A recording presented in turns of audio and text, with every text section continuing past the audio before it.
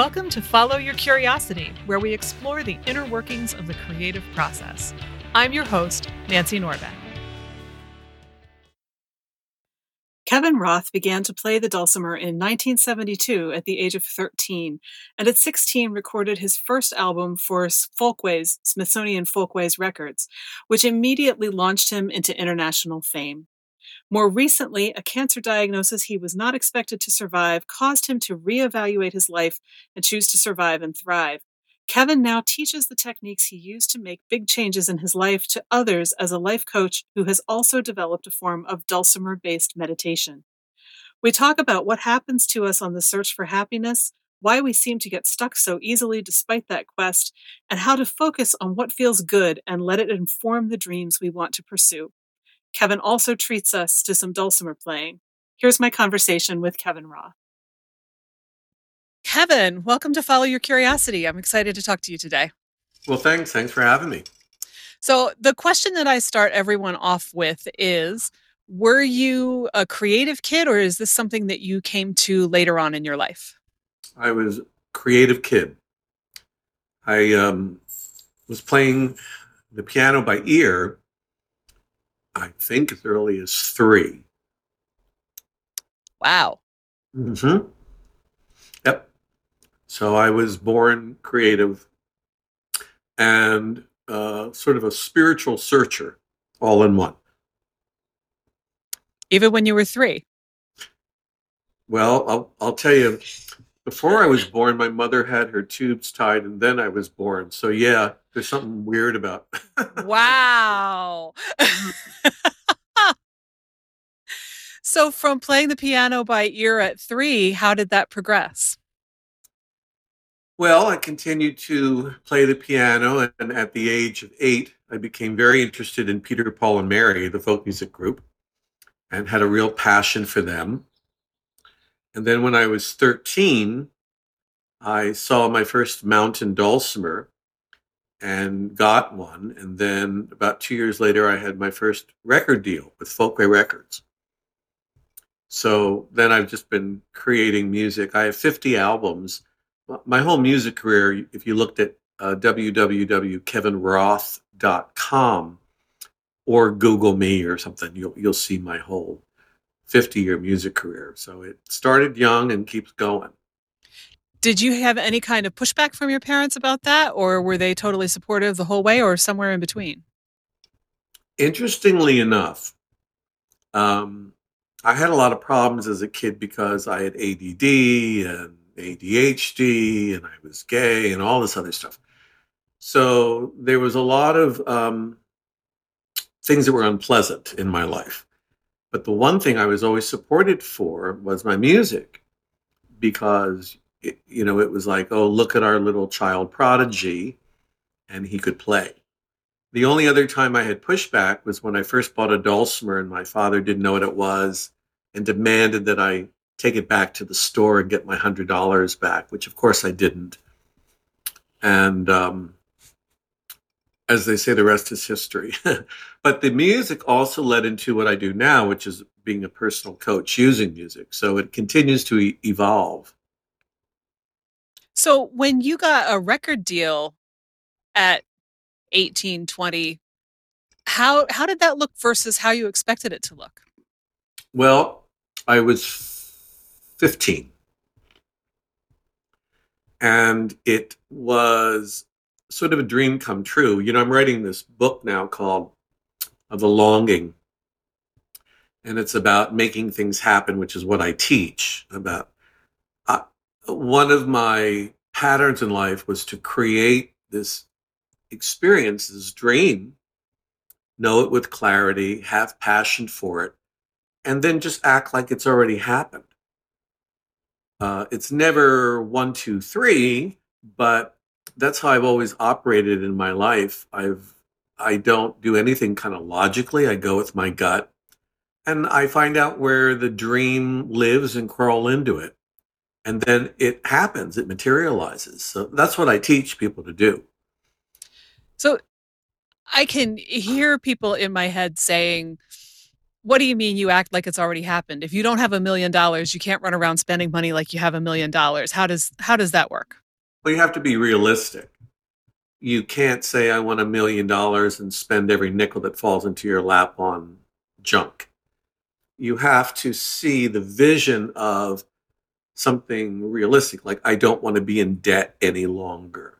I want to create a job that I love that brings in an income, which is really satisfying. So you'll need to make adjustments. You'll need to not live in a $2,500 a month apartment and downsize. You won't have a Mercedes Benz, you'll have a Honda. And you'll do things that you don't need anyway. But once you begin to see, I now have extra money, I'm moving towards this dream of my own business. This is great. It catches momentum. So I said early on, I wanted a major record deal. I wanted a TV show. I wanted to be a millionaire. I wanted all of this stuff, and I got all of it. It took many years to get there. And the real reason that anybody wants anything is just one reason. Everyone wants to be happy. But we don't know what happiness is. So I thought that if I had fame and fortune, I'd be happy. Well, that didn't work out. I thought, oh, now that I'm in love, I'll be happy. Well, that worked out for a little while until that balloon got busted. So my whole life and most people's lives are centered around following the desires, but not being happy doing it. If you know what you really, really want, which I help you discover as a life coach, it's very attainable if you do it simply. And that's the trick. That's the special sauce in the whole spiritual creative thing is you have to keep it simple and do what you love. So if you're an artist and you don't have any money coming in because you can't get a gallery to show your work, forget the galleries. There's 6,000 other places you can sell your art. You can go to farmers markets, you can go to art studios and network, you can sell it online. I know artists that are doing better on Etsy than they were, when everything was happening. So your desires have to overshadow your fears and what society tells you will work or won't work. You have to create your own dream, and you have to find out where it lives and crawl into it and just do it. So you mentioned that you thought that fame and fortune would make you happy and didn't. And I think a lot of people think that that is something that will make them happy. And I'm wondering if you can talk a little bit about what you discovered about it that changed your mind. Well, when you have a little bit of fame, you're treated very well, you know. And when you have a lot of money, you can buy nice things. But what's going to make you happy? So the first thing is your health. So with as much money as Steve Jobs had, he couldn't buy his way out of cancer. What causes cancer? They'll tell you stress and inflammation. Now, no one can convince me that Steve Jobs did not have stress. You can't be in that position without stress. So you need to look at that and you need to say, what do I really need? Do I need a 5-bedroom house? Do I need a Mercedes? I have a Jeep. I love it. And I don't have as much money as I once had. But then again, I live very simply, so I don't need as much money. Fame and fortune is really an illusion. It like buys you a power, it buys you influence, it buys you things. But for what? What do you want it for? So I have a client that I work with who's very young and very, very rich. And I said, what are you going to do with all the money? Well, I'm going to make more money. Okay, well, what are you going to do with that? Well, I'm going to make more money. But you're not happy. right? You live in a tropical island and you talk about getting away. Where are you going to go? Everyone goes to where you are, you know? Um, so until you know what really makes you happy, it's a very simple formula. And then whether you have money or you don't have money, you're happy. And your life shifts. You know, one of the things that I teach is when you change the way you look at things, the things you look at change. Um, so when you look at things differently, you know, I was doing a podcast with someone earlier today, and she had such enthusiasm. I've never seen a pod, and she was new. And I normally don't do podcasts with people who are brand new because the audience size is not that big. Mm-hmm. But her enthusiasm just radiated through the computer. And I thought, this is a girl who's going to make it. There's nothing to stop her. I mean, she just had the enthusiasm, and I was tickled by it. So she's created this success that isn't quite a success yet, but in her mind, it is. And everyone's excited about it because they pick up on it. So that's it. You know, it's all a dream. It's all kind of a convoluted illusion. So that's what it is. It took me a long time to find out what happiness was, but you know, I eventually got there. I feel like the question that you asked a minute ago is a key part of that equation. And I don't know how your equation shook out yet, but I have to think that what's it all for Mm-hmm. has to be a huge element in that. It is. So it comes down to who are you? You know, who are you? There's the who are you in life, and then there's the who are you spiritually. So quantum physics and science tells you nothing exists. That's science. They tell you that the universe is expanding. Into what? Right? They say, oh, you know, it's all the mind. Mind causes me problems. It's true, but dissect the brain and you can't find anything called a mind. It's all ethereal. So when you start looking into that, and this gets into deeper conversations, you begin to realize that what we think is real isn't particularly real until we think it is real. Okay.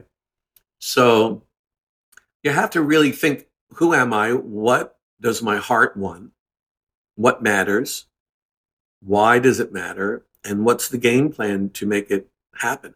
COVID was a big wake up lesson for people because they said, you know what? I'm not going back into work. And I'm not doing this, I'm not doing that. And people learn to recreate themselves. This Zoom thing zoomed with COVID, right? I love Zoom because I don't have to go anywhere. But you have that, you know, I have I don't want to be making a commercial, but I have an online course on Teachable. And this is what I teach. You have to know what matters, why, and what the difference is. Where that came from was that in 2016, I was diagnosed out of the blue with stage 3 melanoma and given a death sentence because there's no cure for that. And they said, although they removed the 2 small spots where the cancer was, they said there was a 70% chance it would come back within a year and then I'd be dead within 2 or 3. Yeah. So, you know, when you go to take a blood test, you're worried and you wait a week for the results and then you get the results and it's one way or the other. This was a year I had to wait. So I thought, you know, I'm living in Kansas at the time working on a project. I said, if you're going to really be dead in a couple of years, what do you want to do with the time left? So I had to discover what mattered, and it was my writing and my art. I hadn't become a personal coach yet. It was hanging out with my dog, and I thought I'll go to California and live my bohemian, fun lifestyle. There was no way on paper that I could afford to live in California because I was almost bankrupt based on a business that I had started. But I saw myself in California. I saw myself in an apartment for $1,000, which is unheard of here. Yeah. And I saw myself creating music, losing 30 pounds, which I did, and just kind of, you know, doing what I wanted. And I found the apartment. and I created the life. It wasn't easy, but I was here for a few years figuring it out. And then I became a life coach when someone said, you ought to teach people what you did because it's like remarkable. And I never thought about it. I didn't even know what a life coach was. And they said, yeah, and you should use your dulcimer, to teach people a little meditation and just tell people what you do, what you discovered. So, I'm writing this book, and today I was writing a chapter, and I was saying that everything I discovered had already been written about by people like Napoleon Hill and all these woo-woo writers. And I thought, gee, if you had just read those books in your 20s, you wouldn't have to go through all this. And I thought that's entirely wrong because there's book knowledge and there's street knowledge. And finding those books later in my life confirmed that's exactly what I did, which is good for me and my clients because I can say, this is what I do. This is how you do it. And I'll work with you with your thinking to change it and to move from where you are to where you want to be. So, and that's a very creative process. It's Sure. a very, very creative process. That's why I love working with individual people on this. Yeah. Well, and I'm wondering, when you talk about those books, some of which have been around for about 100 years now, Yeah. do you think if you had encountered them before you got that diagnosis, that you would have understood what they were trying to say? No, because I glanced them. Deepak Chopra, Wayne Dyer, Oprah, all these woo-woo people have been around for a really long time. But even though I may have read the books or watched the PBS shows, it was like, yeah. I had to hit bottom before I woke up. Like I say, there's nothing like a death sentence to wake you up. So I had to figure out why was I born? Where am I going when I die? And what am I going to do in the midterm? And I got very clear through a lot of down the rabbit hole work. Sure. Who would have thought that? Cancer was something that happened to everybody else. It would never happen to me. I didn't smoke. That's what we all think, right? Yeah, right. And it was a spiritual wake-up call that I needed. And now, I'm more successful than I was in my music career based on how I work as a I don't even like the word coach, but as I work I call it really a creative life designer. Yeah. Well, and I'm wondering, because I do think that a lot of us need that kind of moment, that distinct moment of a wake-up call in order to comprehend that, hey, your time here is not infinite, and if there's stuff you want to do, you might want to get with that. But I also am thinking back to your earlier comment about, figuring out what matters. And like, how is it that we lose track so easily of what matters? Or do we even really understand what matters, as kids and young adults? Well, that's a great question. The first thing I do with a client is I find out what they don't want. They don't want stress. They don't want to be in debt. They don't want to be overweight, whatever it is. Then we discover, well, what do you want? We know you want to get rid of those things.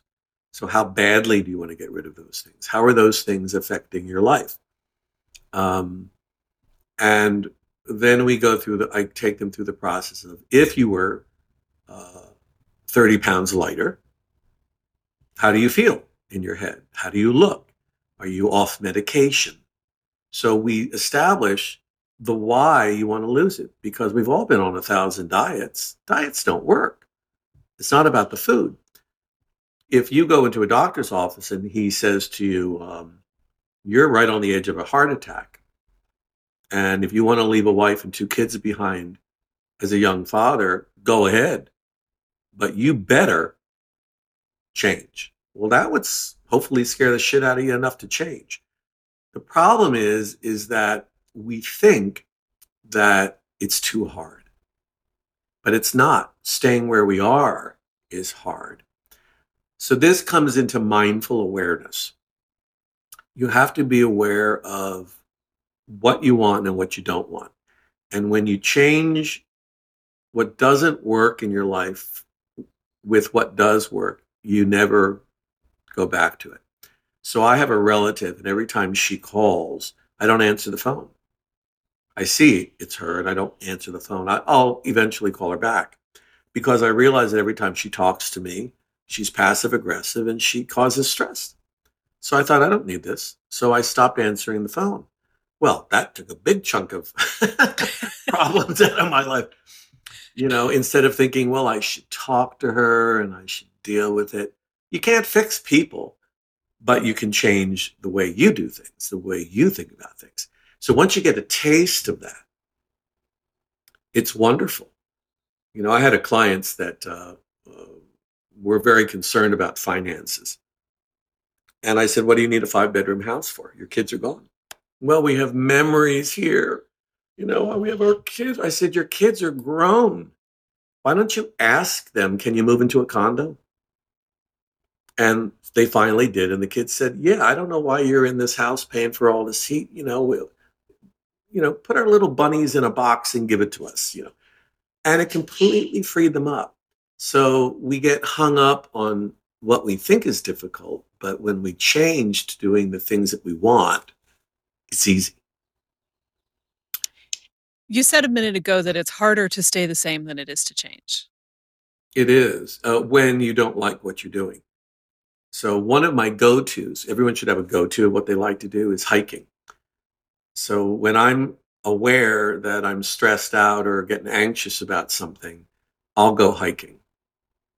Because everything is the mind. The mind may say, well, I'm stressed out about, it's going to be 98 degrees here in San Diego tomorrow. It's like 70 today. I'm stressed out about putting the air conditioner on and the electric costs and, it's going to be so hot. I have to stop that. I have to say, you have no idea how hot it's going to be because you're in a new apartment and you have an air conditioner and you're 64 and you've been through 100 degrees heat many, many times. So, stop. And it becomes funny. Life becomes very, very comical. So I don't stay where it's uncomfortable because I have options. And I have options because I discovered when I had the cancer that I don't need a new record deal. I don't need a new tour. I don't need new money. I don't need somebody else. I like my dog. I like my music. And I began to like myself. I discovered that I was my own best friend by walking through my apartment after I hung up the phone from my oncologist saying, I've got really bad news. And I said out loud, don't worry, buddy, we'll get through this. And at first I thought, who are you talking to? And I was talking to myself. So it's interesting, isn't it? It is because, first of all, most of us don't think of ourselves as really anyone in particular as part of our lives. We have our friends and our family, and where do we land in there? And we hear about self-love and self-compassion and self-care and things like that, but a lot of us just blow it off. But also, when you mentioned that you don't stay anywhere uncomfortable, I think there are a lot of people who are actually comfortable in that level of discomfort. There's something there that either just because it's familiar or because there's some benefit to staying there. And therefore, the easier thing seems to be, okay, I'll keep putting up with this because I know what the rules are. I've got great health insurance, whatever the benefit is. And yet it doesn't make any logical sense at all. Well, there is a place for, Joni Mitchell has a great line, there's comfort in melancholy. There is, no one is going to be happy all the time. It's just not realistic. What keeps us where we are uncomfortable is fear. So fear is false evidence appearing real. So here's a great example. If you're in a really bad mood and the world is about to end, and suddenly the phone rings and it's a friend you haven't heard from for years, suddenly you go from, hey, how are you? What's going on? What happened to the big thing that you were about to hang yourself over? The same thing happens with the mind in the sense that if I ask you or your audience to imagine sucking on a lemon right now, you're going to feel like you're Yep. salivating, right? But there's no lemon. So everything is the mind. When you learn to work with the mind, you get lighter in life. The trick to that is that you have to be very forgiving with yourself and the mind, because the mind is nothing but a baby, and babies cry. They just cry. So you have to stop beating yourself up and saying, oh, I don't know, I'll just start my diet again on Monday. Just say, look, I'm really miserable and I'm eating emotionally because I don't like my job. Then look for another job. Oh, it's so hard. It's not hard. Get on Google and just Google until you find something. And then that gives you hope. And then that something turns to something, which turns to something, which turns to something. Because I was in the music business for so many years, I know that that's how it works. And I know that because I work with clients who say, oh my God, this is so difficult, whatever their situation is. And I say, okay, let's look at it differently. If you didn't do this and you did that, which is what you want to do, how do you think you'd feel? Well, happier. Okay. So why, when you're going to move from house to house, are you going to bring 200 books when you're really only going to read 10 of them over again? Well, yeah, but my kids grew up with them. Stop. Don't do that to yourself. If you really want the books, they're online. And then they take 10 books and they give the books to a library and they get a write-off and they say, oh my God, I feel so much freer. So that's what Yeah. happens. That's what happens. Well, and I wonder too, how much of the time we say that something's hard, not because we know that it's hard, because usually we don't, but because A, it's a habit that we feel like, oh, this is what I've always said. I've always thought that this was going to be hard. But also, it's the idea of changing that sounds hard, Mhm. not the actual act of figuring out which books to keep or going and looking for another job. It's change that scares us. Yeah. So what happens is your mind takes something and throws it and everything goes splat. So instead of you wanting to lose weight, let's say, and there's a thousand different things that you can do. I can do this, but I don't want to do this. Pull it together, and the first thing you want to ask yourself is, why do I want to lose weight? I don't have to be thin looking anymore. Thin is not even in, right? Thin even is. So will I feel better? Is it worth changing what I eat? Am I going to feel deprived? Well, yes, because dieting is deprivation. Then don't be deprived. Make a list of the foods you want. Have them, but make sure that they make sense. It's not that you can't have a piece of chocolate. Allow yourself a chocolate, but a little bit. That way you get what you want. Because I've helped a lot of clients lose weight, so I know the process with intermittent fasting and eating. That's how I lost weight. Is I didn't really deny myself anything. But when I saw that donut and I wanted it out of habit, I asked myself, do you want to eat it? Do you want to wear it? What do you want to do? And sometimes I said, I want to wear it. And then I'd buy the donut, eat half of it, throw the other half out. And that way I'm never denied anything. So it comes down to really, what do you want? What do you really want? What does your heart want? And like I said in the beginning, everybody wants one thing, and that's to be happy. So our mind is like a monkey. You just have to control it a little bit and move forward and then say, that felt good. I do feel better not just getting a slice of pizza, not that whole pie. I feel like I won. And then you start to realize by doing this, you're more successful and you feel better. And by doing that, you don't. And don't look for perfection. There's no such thing. Oh yeah, perfection's an illusion. Yeah. But I Well, think everything's that, a religion. yeah, okay. But I think there's a lot of merit to the idea of how does it feel as a compass. I Yeah. feel better when I've done this, even though, there's this part of me that still wants that half of the donut that I just threw away. Yeah.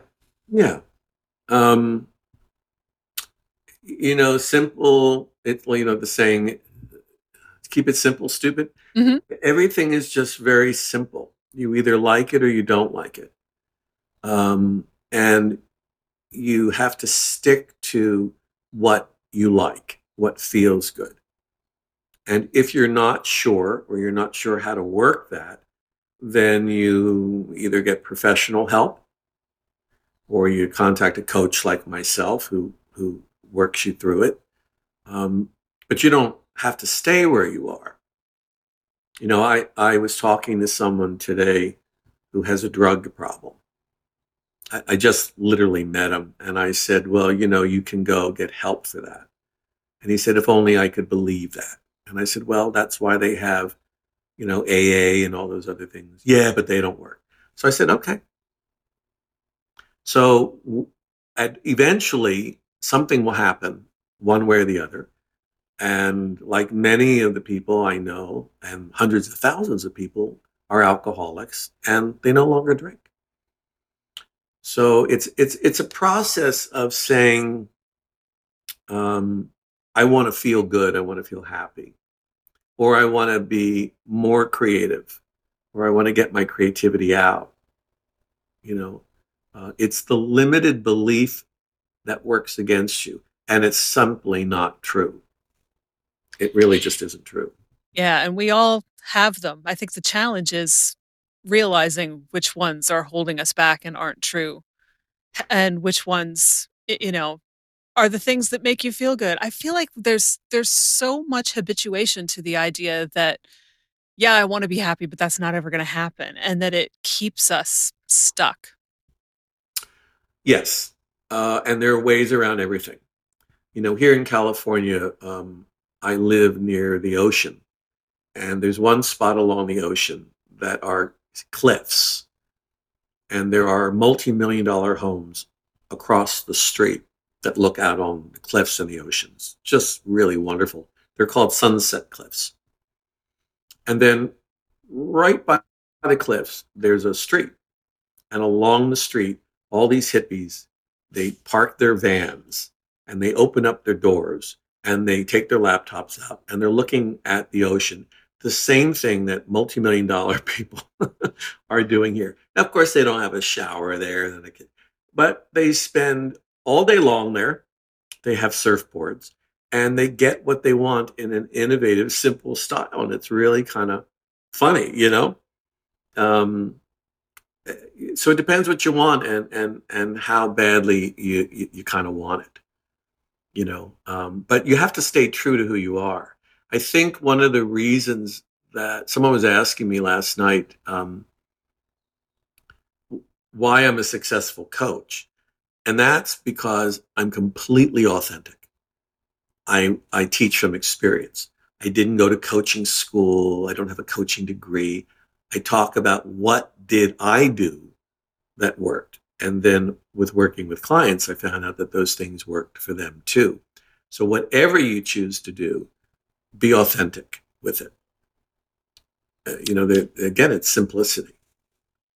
Yeah, and yet there's so much fear around what will happen if we're authentic. It's that vulnerability element that scares the heck out of people. Yeah. So, that's a big illusion too, because what we think people are thinking, they're generally not. You know, That is so like true. like my father, this is so funny, years ago, I took him to a restaurant where they had drag queens.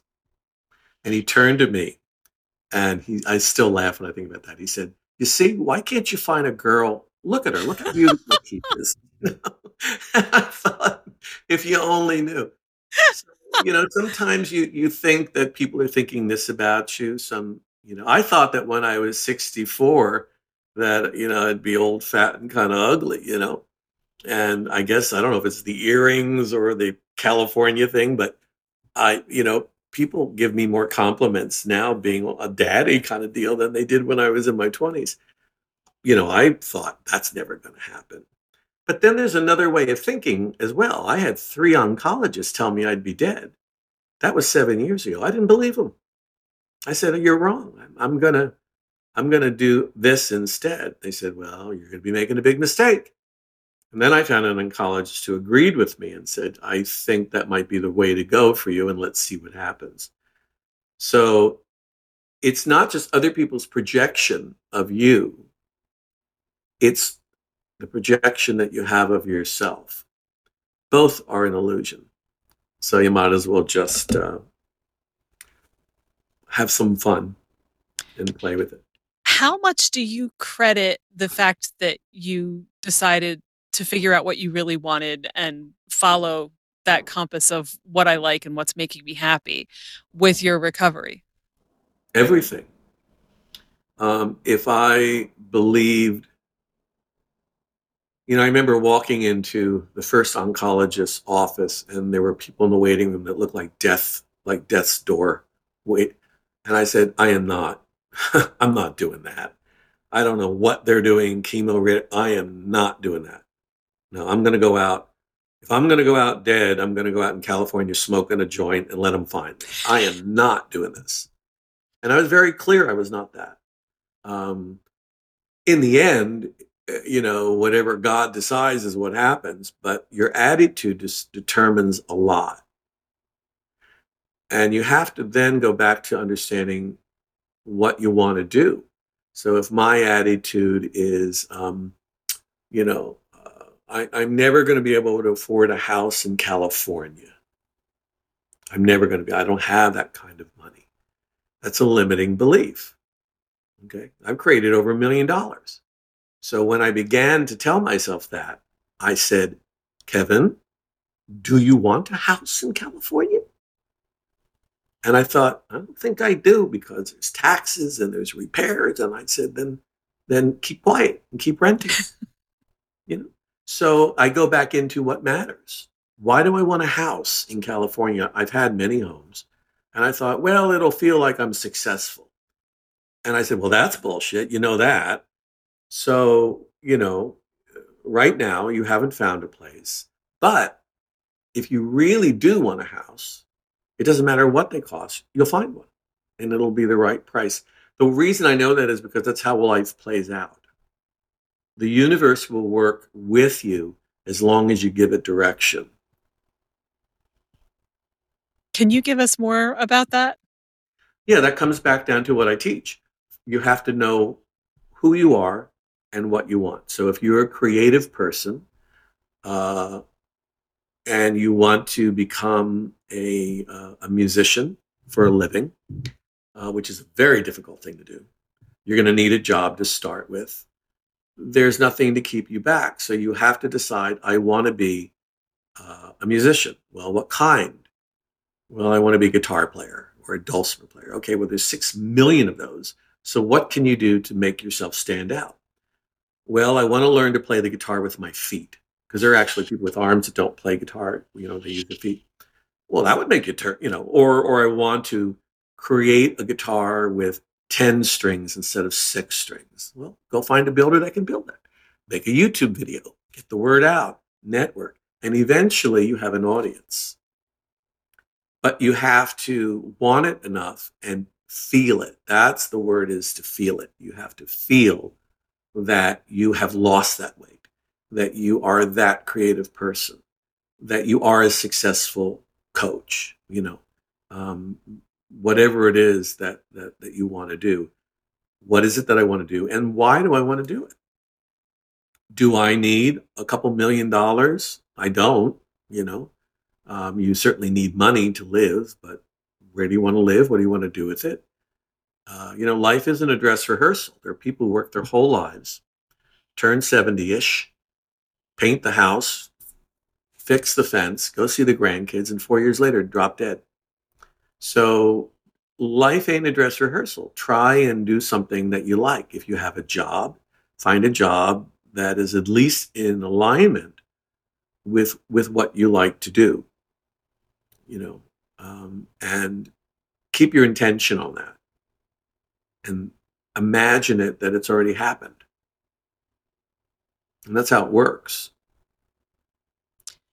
And I think that has to eliminate a lot of that same stress that turns up in physical ailments and things like that too, which, just to be clear, I'm not saying that you can think yourself out of illness by definition. I think different people's experiences are different, and medicine exists for a reason. But at the same time, I think that if you are looking at a situation and all you can see is what you hate about it, that's going to have a different reaction inside you than if you're Yeah. focused on, well, I don't particularly love this, but I want to go do this other thing and I'm going to focus all my energy on that because I love it. That's a totally different combination of, hormones and things that will react differently inside your body. Yeah, there is a lot of truth to the mind-body connection. There's the study of epigenetics, thousands of studies done on placebo pills that doctors give to people, and the same amount of people that get placebo or more feel better than the people who took the pills. But there's also a lot of lessons in rough roads like cancer, or I was recently, I had a stomach something or another for a month, which is a long time for me. And it made me reflect, what brought this on? What's keeping it? And when this finally goes away, which it did, what happened to make it leave? And I don't know where I got it. It may have just been airborne. I wasn't under a particular amount of stress because I don't do a lot of stress. But there's a lesson that we learn from everything, and usually it's on hindsight. But if we can learn from it, we should, and learn those lessons and apply them, and then that helps. No one, well, I can't say no one can prevent cancer. What's going to happen is going to happen. It's how you deal with it when it does happen that makes the difference. Because there's a saying, in the end, everything works out, and if it hasn't worked out, it's not the end, right? Yeah. And I think sometimes, we overlook body wisdom too. I Yeah. think sometimes body's trying to tell you it's time to change something. Yes. And you're just like, doctor, give me a pill to take care of this. And that's Yeah. not what your body's trying to tell you to do. Yeah, you have to trust your gut. Life is very subtle, but fun. If Yeah. again, it comes back to the mind and keeping things simple. Most people cannot sit and have a cup of coffee without checking their cell phone or their computer. Most people don't know how to be. The reason I love hiking is because there's nothing there but me and nature. So it's important to just learn to be. Yeah, that's such a lost art in the 21st century. And it's free. Yeah. And meanwhile, we can't even avoid looking at our phones while we're standing in the checkout line at the grocery store, because heaven forbid we should be bored for 30 seconds. Right. And, I'm as guilty of that as anybody else. Right. And I feel like, yeah, it's something that we're losing, and I don't think it does us any good. There's something to be said for being bored, being in that moment, even if you are bored. And if you are bored, take a look around. If you're standing in the checkout line at the grocery store, what kind of fascinating people are standing there near you? And even if you don't know exactly what's fascinating about them, it can be fun just to imagine, ooh, I think that person is an orchestra conductor. Or, this person is an airline pilot who is between flights and is eager to get home and see his wife for the first time in 3 weeks. You could come up with all sorts of things, and it's a creative opportunity that we miss. Yeah, and there's also the inner voice that will always talk to you if you keep quiet enough to listen. And yeah, we don't know how to do that either. Well, I do, and I teach that, but yeah. And do you have any to do that? Mm-hmm. Do you have any tips for anybody who's never done that before? How to tune into that voice? Well, I teach Dulce meditation. If anyone wanted to learn that, and if you don't have a dulcimer, you can get one from me. They're not that expensive and they're not hard to play. Without it, you just get a cup of whatever you want to drink and sit down and take a couple deep breaths. In fact, on my website, I have a stress buster free video. So if you go to kevinroth.org, you can get that. And that takes you maybe 3 to 4 minutes. And then you just ask yourself, your inner voice, what do I need to know? And then listen. And then it's there. It's always there. It's a matter of just keeping your mind quiet. So it starts with the intention. The breathing exercise, which is very simple that I teach, you can learn very quickly. And like I said, I put it up there for free. So, and that'll get you relaxed enough to at least go, okay, let me taste the coffee this time. Mm. Yeah. Well, and now I'm curious about Dulce meditation. Mm-hmm. So the dulcimer is an American folk instrument, and it has just the diatonic strings. This is a dulcimer here, and the strings are just really simple. So, and it's very pretty. You just put it on your lap, and you can just do something very simple like.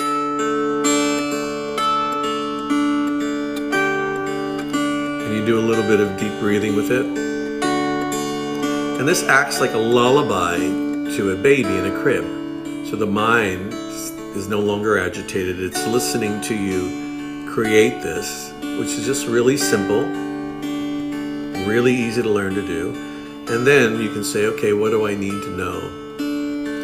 So you're really just lullabying your mind while you're playing an instrument. If someone says, well, I don't have any talent, well, you don't need any. There's an old saying, there ain't no notes on a dulcimer, you just play it. And of course, I teach this online and Zoom. I teach this all over the world to people and sell dulcimers too. It's easier than a guitar because there's more frets and notes on a guitar. It's easier than a piano. It's sort of like playing the xylophone without striking it. I love the idea of lulling your mind into a quiet enough space that you can really hear yourself. That's fantastic. Yeah. It's all the mind. Yeah. Yeah. So you have plenty of people all over the world who have learned how to do this because it's great. Yeah, well, I've been playing dulcimer for 50 years. I started to come up with Dulce meditation officially 2 or 3 years ago. So there are people who play dulcimer that hear about it or see a YouTube video of me demonstrating it. And then they contact me and they say, can I get a dulcimer and can I take lessons? And there's like 4 lessons. Very, very simple. And I teach you how to play it. Or sometimes people have a dulcimer and I just do that. But I also, it's not just the playing. The playing will take you to the process of what do I want? What is my mind telling me to do? Well, you should rest. You should hike. You should think about dinner. Whatever it is that you need to think about. I had a client who had a lot of trouble with her teenage son, and they were arguing and all kinds of stuff. And I had her do Dulce meditation on what to do. And what came to her was do nothing. Ask him what he wants. And just keep listening, and it will resolve. And she did, and it resolved. She would have never gotten there without Dulce meditation, or maybe going to a therapist, because the mind, the ego, says, I'm right, I'm the mother, you're wrong. This way, she backed off, and she said, what do you want? And he said, well, I want this. And she said, well, okay. I think that might do you more harm than good, but let's come close to that, and I'll help you get there.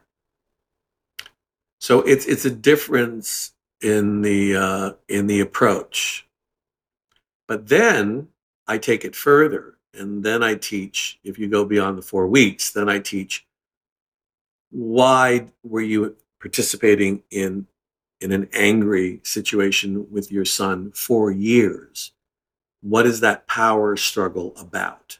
So as a life coach, we can dig into that. It could be anything. It could be that, her parents never gave her room to be anything.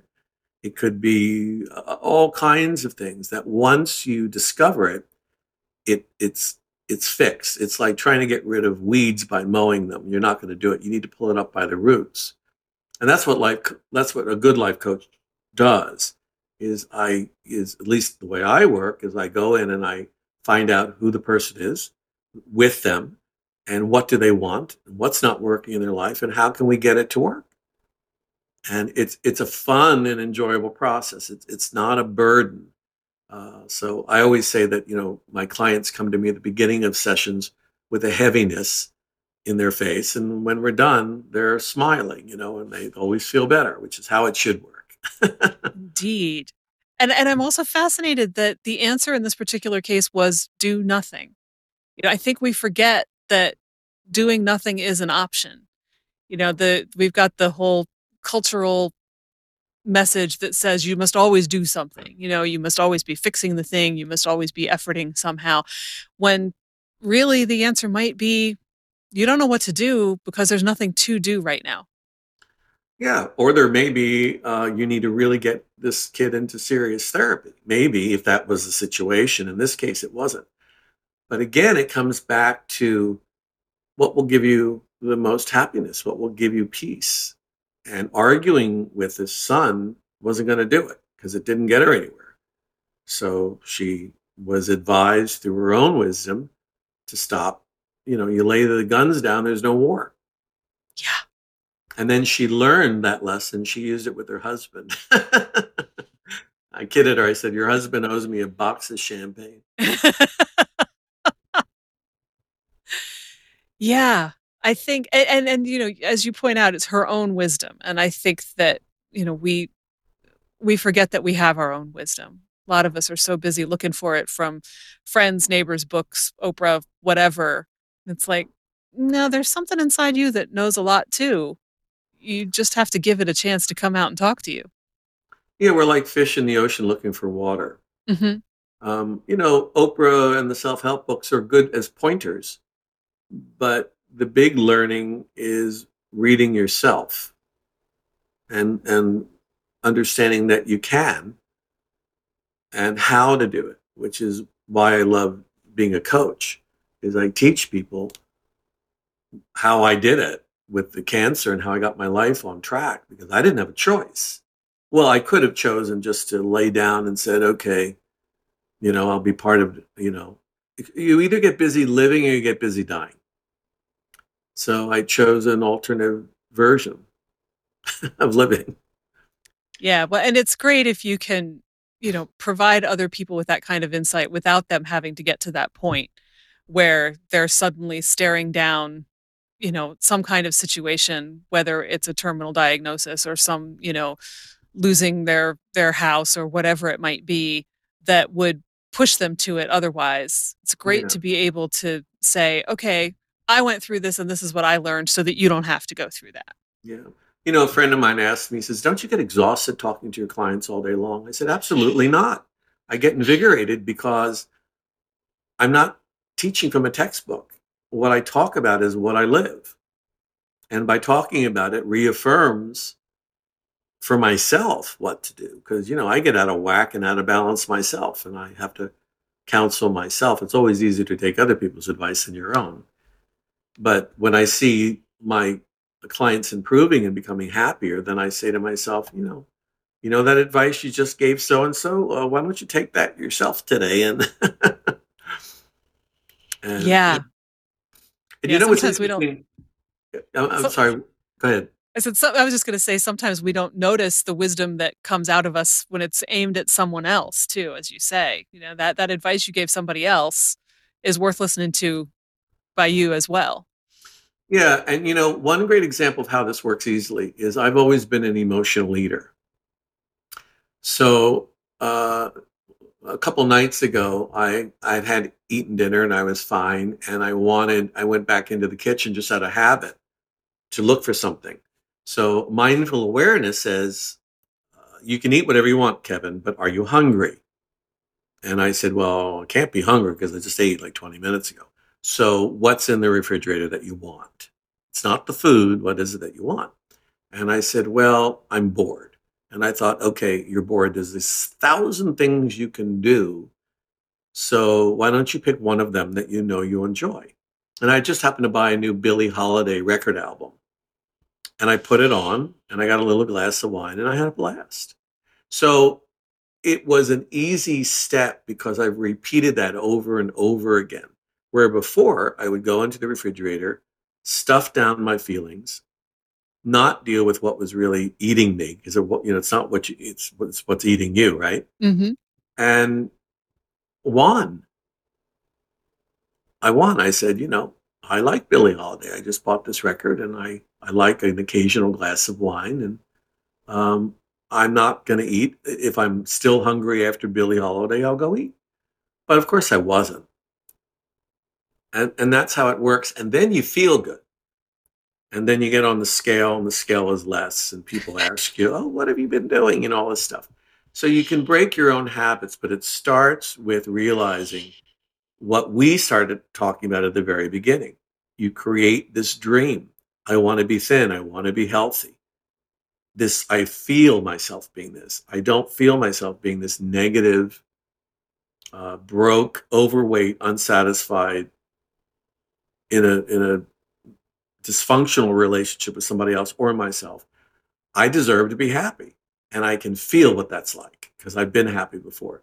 So I'm going to go get it. But the real trick is I'm not going to fight with myself. When the mind says, yeah, but you need to get, stuffed, say, we will later. Come on. You're not driving the car, but get inside with me. Be kind to yourself. Don't argue. Your mind is just not going to shut up. Forget it. Your mind, you can never win, but you can quiet it. All babies stop crying eventually. Sometimes you need to stick a pacifier in their mouth or something. And then you like it. And then you say, okay, well, this is working. I like this. And then it's back to, I feel better. It's a new habit. Yeah. Mm-hmm. Yeah. I like how this feels. I'll keep doing it. Yeah, when you change the way you look at things, the things you look at change. That Wayne Dyer used to say. Yep. It's true. Yeah. Well, I wondered, since we have a couple minutes, if you might like to play us a little something to see us out for the hour. It came to mind. Don't laugh when I tell you that. I'm going to play you a nursery rhyme. Excellent. Because we learn the biggest wisdom in life when we're really young. And then we see The Wizard of Oz, and that's a big mystical movie. But this song about sums everything up.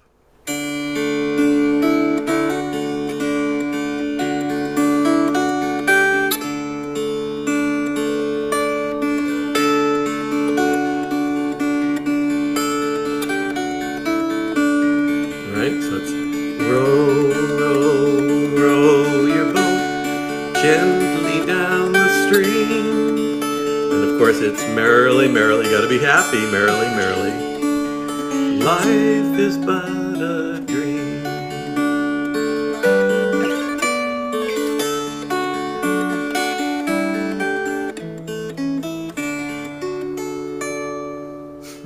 Oh, that's beautiful.